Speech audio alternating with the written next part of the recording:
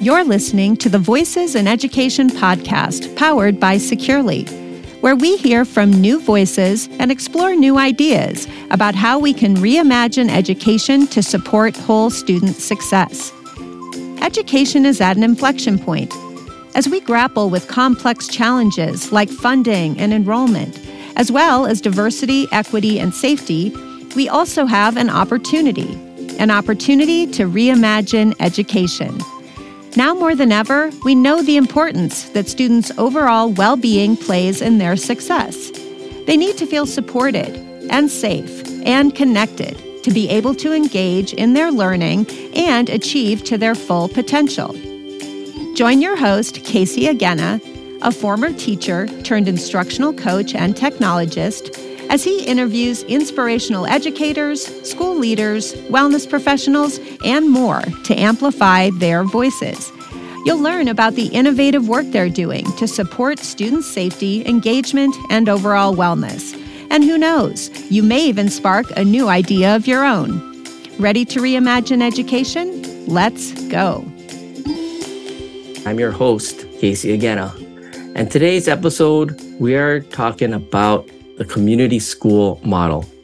Lauren Campion, longtime friend, she's been a catalyst for much of the changes that were really needed in the Lowell Public Schools community, which is located just outside of Boston.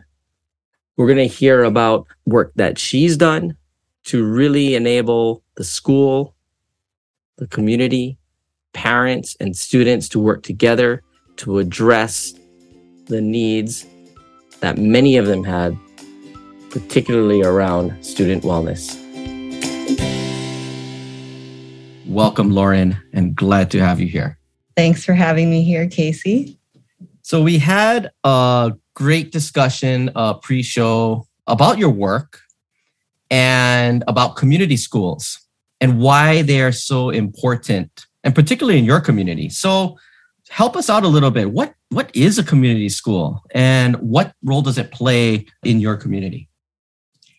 So the community school model is an educational strategy to support students and families and community members to thrive, as you said. So it transforms the school into a hub for neighborhood services in a few areas: health and wellness, post-secondary readiness, and enrichment programming after school. And it does this by engaging the local partners as resources. So agencies who are, their sole focus is to provide, wellness services, health services, career services. They are, leveraged by the school district to provide those services on site at the school. And this helps, address out-of-school barriers that students may have to, that hinder their success in the classroom, and, just sets the stage for them to be more successful in school. So when you talk about partners and like community partners, who are they, particularly in Lowell, and why is it important for them to say like, hey, we want to be a partner with Lowell Public Schools and this community school model? Well, the goal of partnering, why they want to be partners with us, is because we all have the same overarching goals, that we have, successful, productive, engaged community members here in Lowell. So the partners that we work with, we have nonprofit partners. We have a mentoring partner who provides during and after school support for students to guide them along their path to their diploma, and sets them up for a next step post-secondary based on their interests. We have an urban farming partner that has school gardens where students can learn how to grow their food and learn culinary skills to prepare healthy snacks.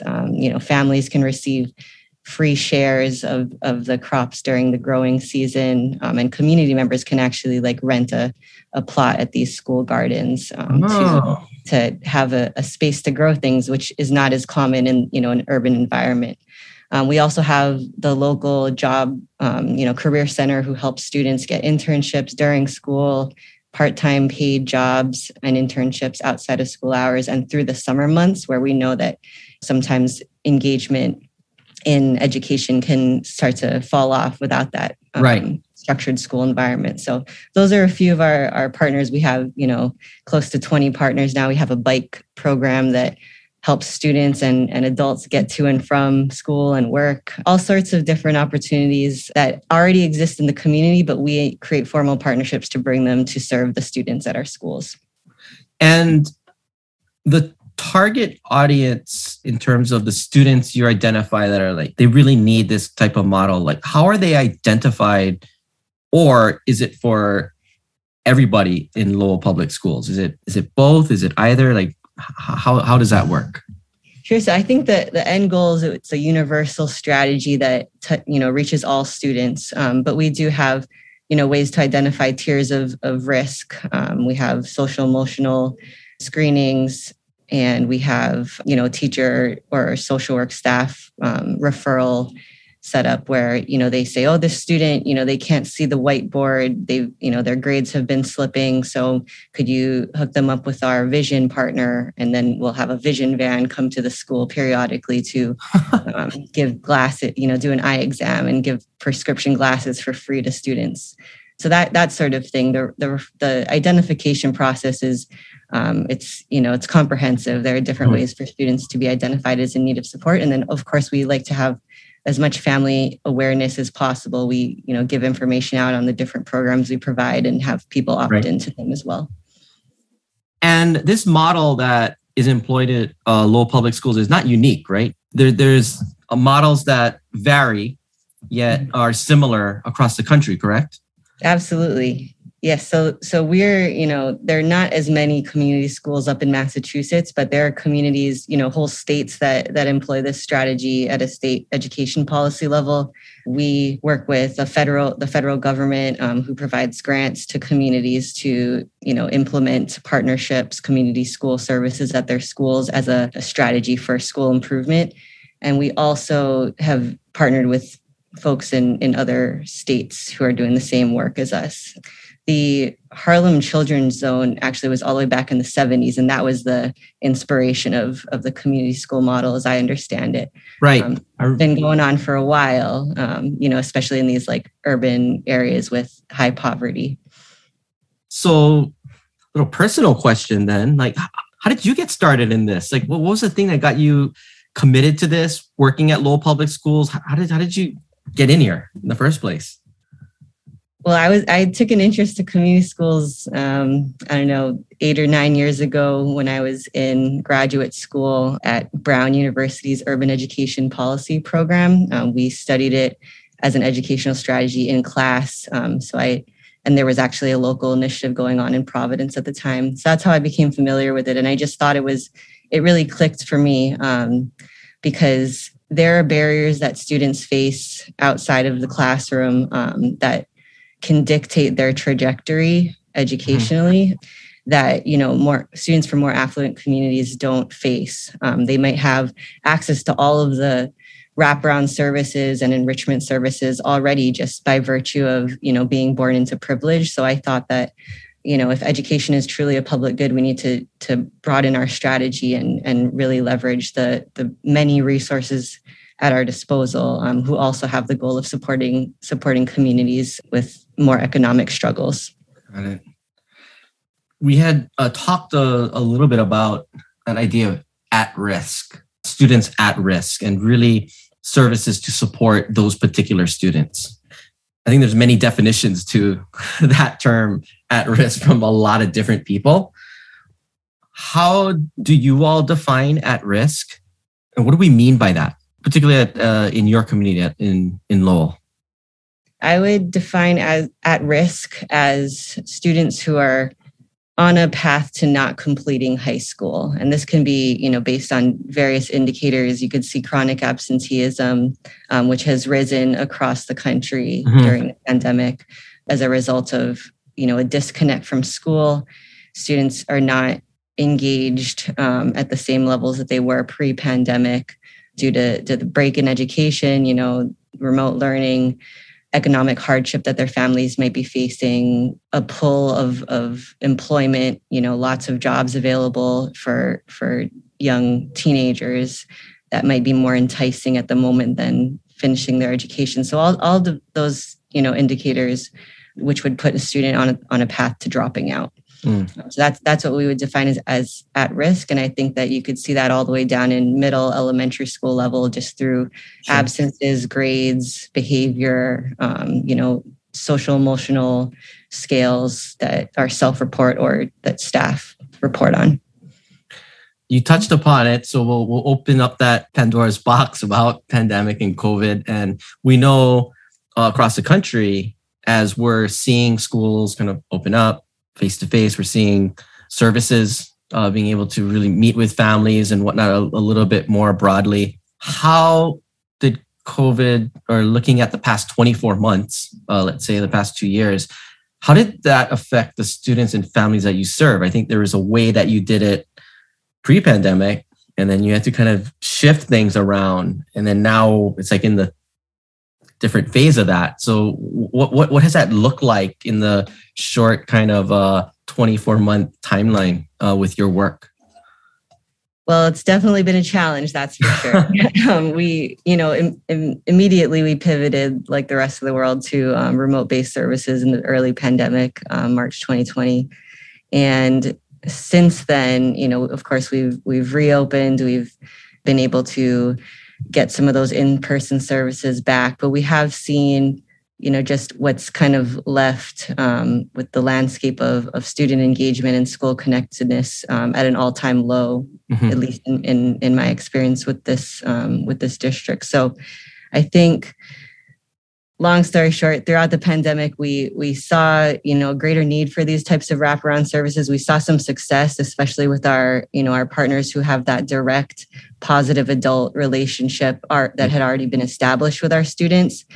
Students who were, not interested in going to online classes or just feeling hopeless and trying to ride out the end of a pandemic that never came.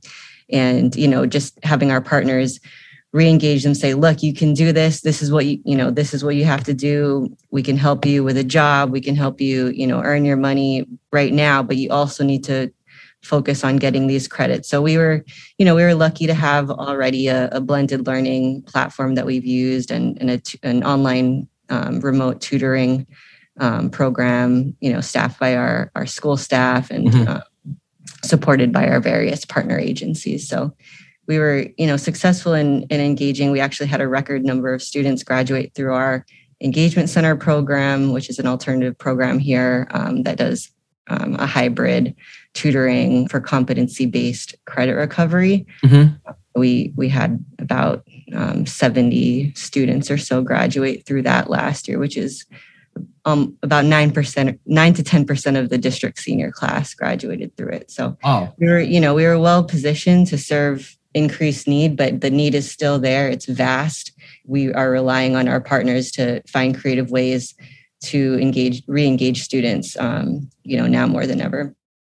Let's take a short break to hear a word from our sponsor. The Voices in Education podcast is brought to you by Securely. Pioneering the student safety movement in 2013, Securely continues to lead the charge in innovative education technology. As the only whole student success platform for K-12 education, Securely helps schools ensure student safety, increase student and family engagement, proactively support student wellness, and optimize student device and technology initiatives. More than 15,000 schools worldwide choose Securely to help them keep students safe, engaged, and well. To learn how Securely can support your school, visit www.securely, that's securly.com. And now back to the interview. You mentioned a little bit about the blended learning and the online aspect of your work. Was that new? Is that something that you always had in place in terms of helping the students graduate and getting them what they needed from a learning aspect, or is that something that was already there? It was put in place when our alternative high school, the Career Academy, became a community school in 2015. So that was part of our initial scope of work with the community school program, we added an after school and evening remote hybrid type of tutoring program for competency-based credit recovery. So thankfully, we already had the structure and the capacity and the experience to respond to this growing need. It was, exponentially growing during the pandemic. Right. Students needed this type of extra support. So you also support from almost like a help desk kind of side of things with the families and the students as well? Access? Not as broad as a help desk role. We have students, who are identified as at risk of dropping out, who can't attend the traditional school day. They're absent, they're working, they might be pregnant or parenting. They just have barriers to attending traditional 7:30 a.m., 2:30 p.m. school. We have, that program existed back then on a smaller scale for those students who just needed to finish their high school diploma in a flexible way. So we were able to meet that need. And then, of course, greater numbers of those students were referred to us during the pandemic. One piece of that we talked about earlier, and I want to highlight for everyone listening in, was with our 21st century kids and students that we work with, access to learning and teaching and something where they're progressing towards graduation is one thing. Another piece of that is how they communicate, how they connect, maybe not necessarily with us, but definitely with each other.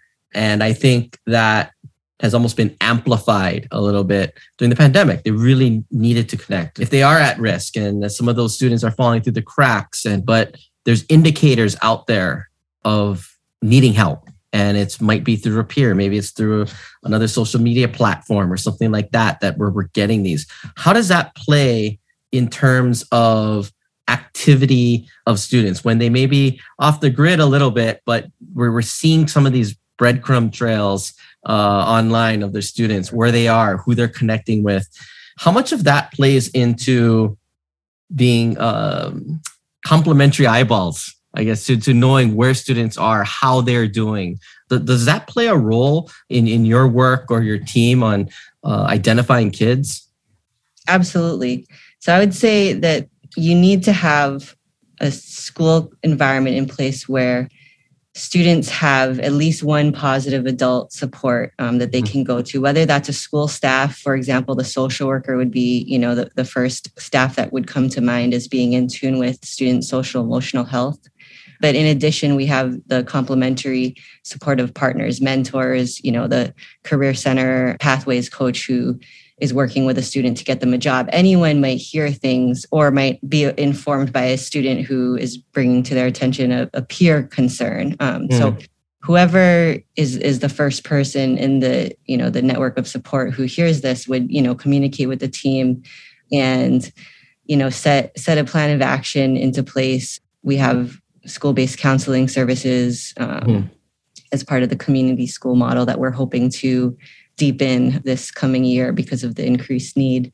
But I would say that identification, the most important thing is that somebody in this network of supports hears it and then is able to then respond with a team approach and just really identifying what the most acute need is, what the priority need is for that student to find some relief.